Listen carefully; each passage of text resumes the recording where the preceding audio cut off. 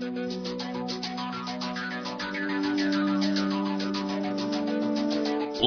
from the WTAD studios in the Lincoln Douglas building in downtown Quincy, it's time to pull up a chair and assemble today's WTAD News Roundtable.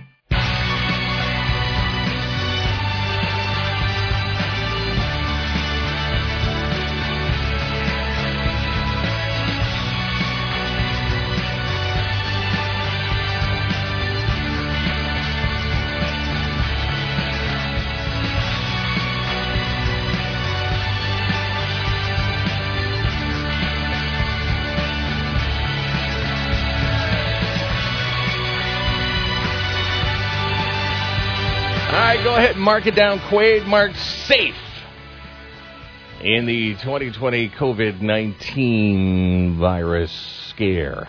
Welcome to the News Roundtable. It's Thursdays. Yes. By the way, yesterday's show was not a best of. I had a couple people ask me about that. Boy, that's true. Ooh, you got that right. It was not a best of. What are you making fun of me? What, you didn't like my segment? It was you. It was you recorded earlier in the morning. I just pre-recorded it literally like 45 minutes before I would have normally been in Anybody here. That listened to it could tell that. Yeah. I did.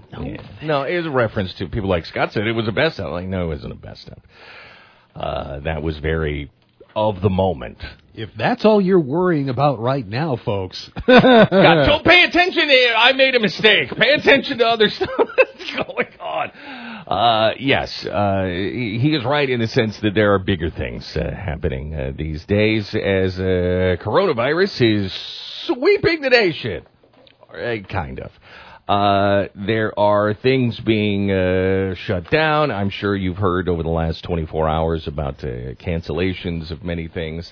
There's been talk about perhaps questions thrown Springfield's way about the upcoming primary on Tuesday. Is that in danger? So the governor and some other people have weighed in on that, so we'll talk about that. Plus, never let a good crisis go to waste. Words from former Chicago Mayor Rahm Emanuel's mouth. So the Chicago Teachers Union went, now is the time. And they stood up yesterday at a news conference in Chicago and thought, now is our moment. We're going to make some new demands beyond what we negotiated for in our contract that just got signed less than a year ago. So we'll talk about what the CTU is demanding. And by the way, as soon as the CTU was done, the SEIU stood up and went, us too! And don't think it'll stop there. But that doesn't mean that there can't be some wiggle room for some give and take. We'll talk about that coming up on the back half of today's show. But first things first, in with all the latest from the WTAD newsroom. Say good morning to Scott Hardy. Good morning, Quaid. Good morning, everybody. This just in. QHS-TV is reporting on via Twitter that the Showcase of Excellence is canceled for the weekend. That call made by Superintendent Roy Webb about an hour ago. So no Quincy High School Showcase of Excellence. Quincy University says it's limiting attendance at its sporting events due to coronavirus. QU said last night that as of today, it's closing its home athletic competitions to the general public until further notice. The university says it's following the recommendation of public health professionals advising the NCAA. Statement says that only registered QU students, employees, approved university volunteers, and immediate family members of student participants who have permission from QU can attend. The university says its Communicable Disease Task Force and the President's Cabinet will continue to monitor the latest information from healthcare professionals for managing the pandemic. University will continue to review the status of other campus events scheduled in the coming days and weeks as well. Governor J.B. Pritzker has issued a state disaster proclamation for Illinois as 4 new cases of COVID-19 have been reported. That brings the total to 11, and all patients are in the Chicago area, including a Chicago public school teacher and now 2 of her family members as well. The disaster proclamation will let the state recoup response costs from the federal government, and it authorizes the governor to activate Illinois National Guard reservists, some of whom may be doctors or nurses. The Pritzker administration also says that they are taking additional steps and that they are going to file emergency rules to let people unemployed due to COVID-19 qualify for unemployment benefits to the full extent under federal law. A statement from the governor's office says that if a person is off work due to no fault of their own, they can seek unemployment insurance benefits from IDES. Attorney General Kwame Raoul of Illinois is warning the public about potential COVID-19 scams. Raoul says his office has already heard about bogus emails and social media posts trying to get people to buy supposed coronavirus cures like elderberry, garlic, and essential oils. It don't work, folks. There's no cure for it yet. Raoul also cautions against donating to charities related to the outbreak before confirming they are legitimate. Another Adams County polling place is being moved ahead of Tuesday's primary for health reasons. Adams County Clerk Chuck Venverlo said yesterday that voters won't use the polling place at the Good Samaritan home in Quincy. Instead, they'll vote at Trinity Church on South 24th Street. Venverlo released a statement saying the move was made in an effort to be considerate of the health of residents at Good Samaritan home, end quote. That'll affect about 500 voters, including those at Good Sam. Venverlo says the decision to move was made after he and Adams County Public Health Administrator Jared Welch visited both Good Sam and St. Vincent's home. He added that the St. Vincent's polling place isn't being moved because it's in a separate building from residents. Venverlo says in the statement, quote, "We feel moving this sign is a wise precautionary measure. It might be something to look at permanently in the future, but for now it is a temporary move," end quote. You'll remember that Venverlo also announced that polling places at the Illinois Veterans Home would temporarily be moved to the National Guard Armory on Cooks Lane. Voters in one Pike County, Illinois village will decide on a measure to prevent alcohol sales next week. Kinderhook residents say their community has always been dry, but next week's election could open up new opportunities for revenue. Kinderhook is a village of just over 200 people, and the Hook in Kinderhook is the village's only restaurant. It serves food and beverages right now, but it hopes to expand its choice of beverages with next week's vote as well. They say that they want support from the community, from the polls, and the public as well. And a community group that wants to see a 53-cent property tax hike on Tuesday's ballot approved for the Quincy Public Schools will hold one last forum later on this evening. That last meeting at John Wood Community College is set for 6:30 in the Mary Eleanor Auditorium. Officials say the presentation itself will take less than an hour, but officials will answer any questions about the proposed referendum for the district's education fund in December. The board voted to put a 53-cent tax hike on the March 17th ballot. If passed, it would generate an estimated $5.3 million a year to cover the cost of new state mandates of a $15 per hour minimum wage and a $40,000 minimum teacher salary. The group also says the additional funding would also meet the needs of a, quote, constantly evolving educational system, end quote.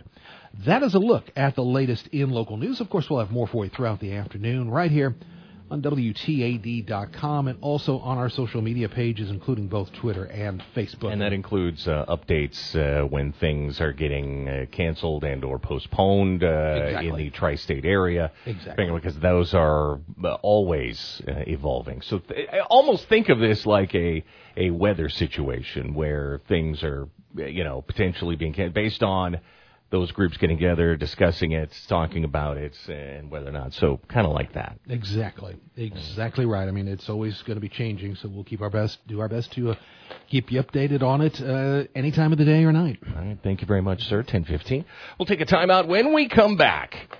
Amidst the COVID-19 coronavirus situation, the Chicago Teachers Union decided now is the right time to push beyond our contract agreements. We'll get into that next on the News Roundtable. WTAD.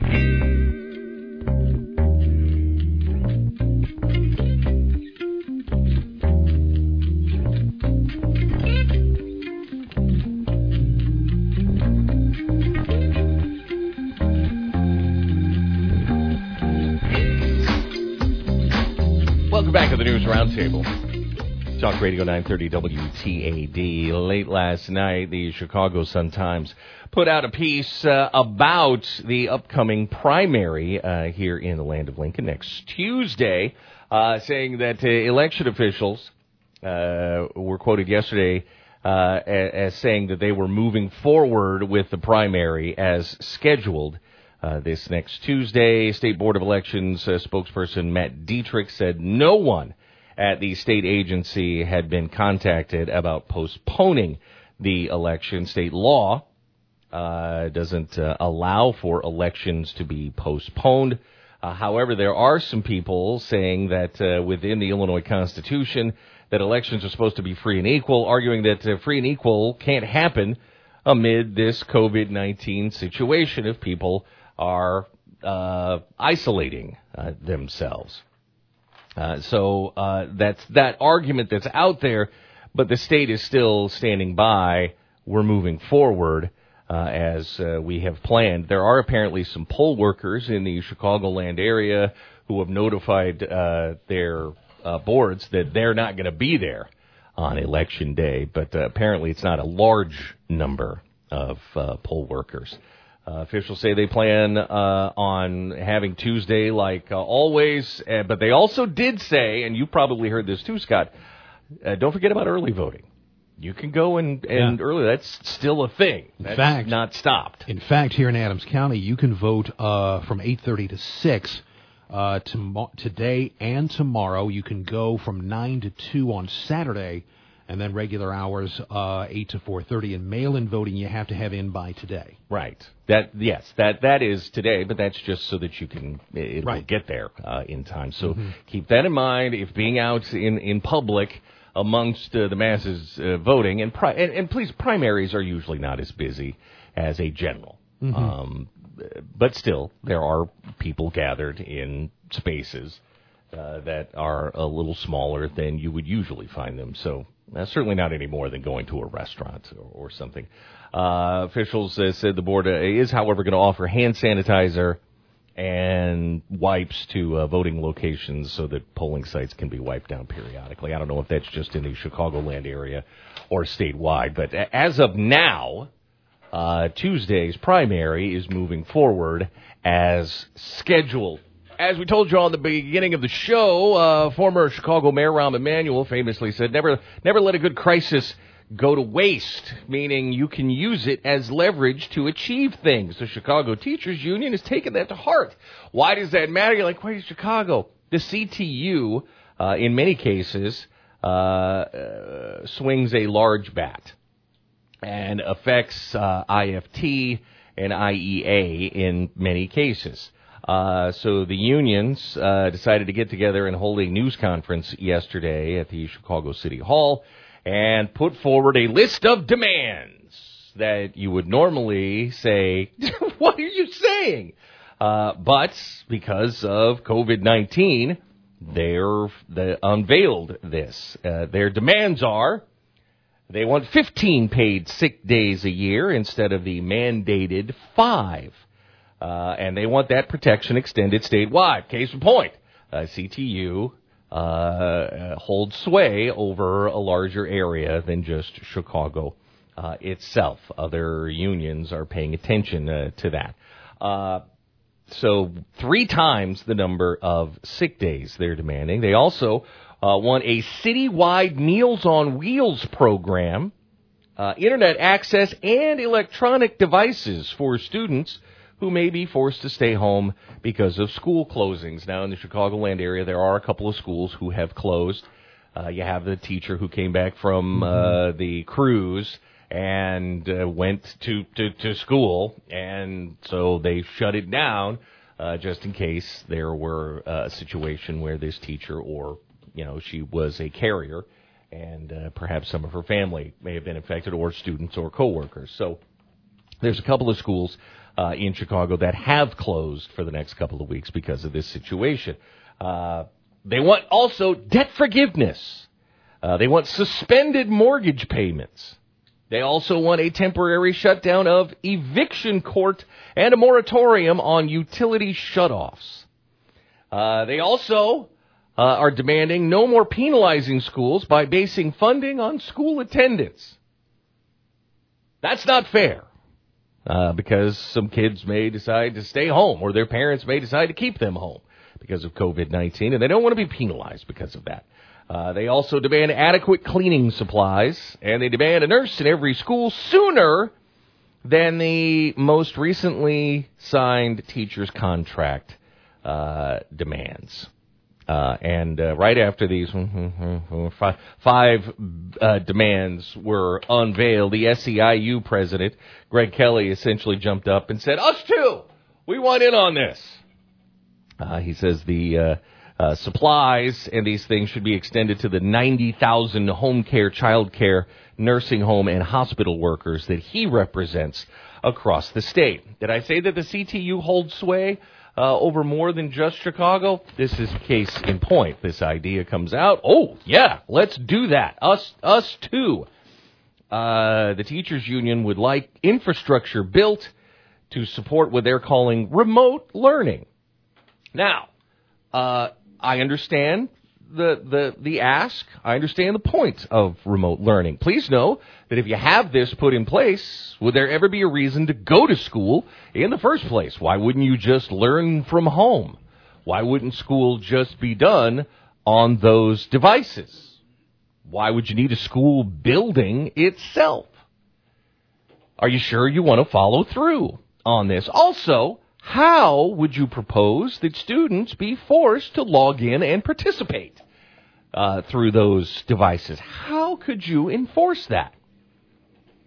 I don't know that demands are demands, but have you really thought them through to their logical end? I'm not sure that the CTU has. I think these are fair questions to volley back towards them.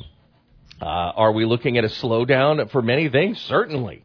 But they're for precautionary sake. If you're saying that schools would be closed for a certain amount of time, why would that be any different than perhaps using them like you would a snow day? You just extend the school year into the summer months. Why not just approach it that way instead of rebuilding how school happens? Perhaps there are easier answers to this than just making demands and saying, I don't know how you're going to get from point A to point Z, just make it happen. Oh, and do it quickly.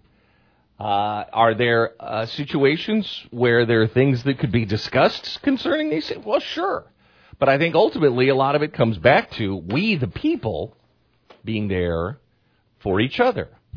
If you're in Chicago and your school has shut down, again, there's only a couple, but just for scenario's sake, you have devices at your home. And that's to say, is the school even built with the infrastructure to have class that way in each classroom? Is that even a logistical reality right now? And how much would that cost if it's not? These are all questions that need to be. The cost is a big part of this. Cost is a big issue when you start talking about Chicago schools, Illinois schools across the board. So as things slow down, money movement slows down, the stock market slows down. That's bad news for teachers because those pensions rely on a certain amount of return from the market, the areas they're invested in. And when those slow down, that money coming back in slows down. So the worse the market is doing, the worse this gets, the worse the money coming in for the teachers' unions gets. This only pushes us another step closer or a lunge closer towards de facto bankruptcy here in the state of Illinois. You want to rebuild something? If there is a de facto bankruptcy declared, that's when rebuilding will happen. That's when restructuring will occur. Are you prepared to have those negotiations? That would allow the state some leeway to perhaps talk about some of these things you're discussing here in Chicago that then would then be used by other unions around the state. Yeah, well, they're doing it there. We should have that as well. Please know that just these demands aren't going to float out there on their own and survive despite their half-lives. There are other things beyond these demands. There's consequences to all of them. They don't just live in their own bubble.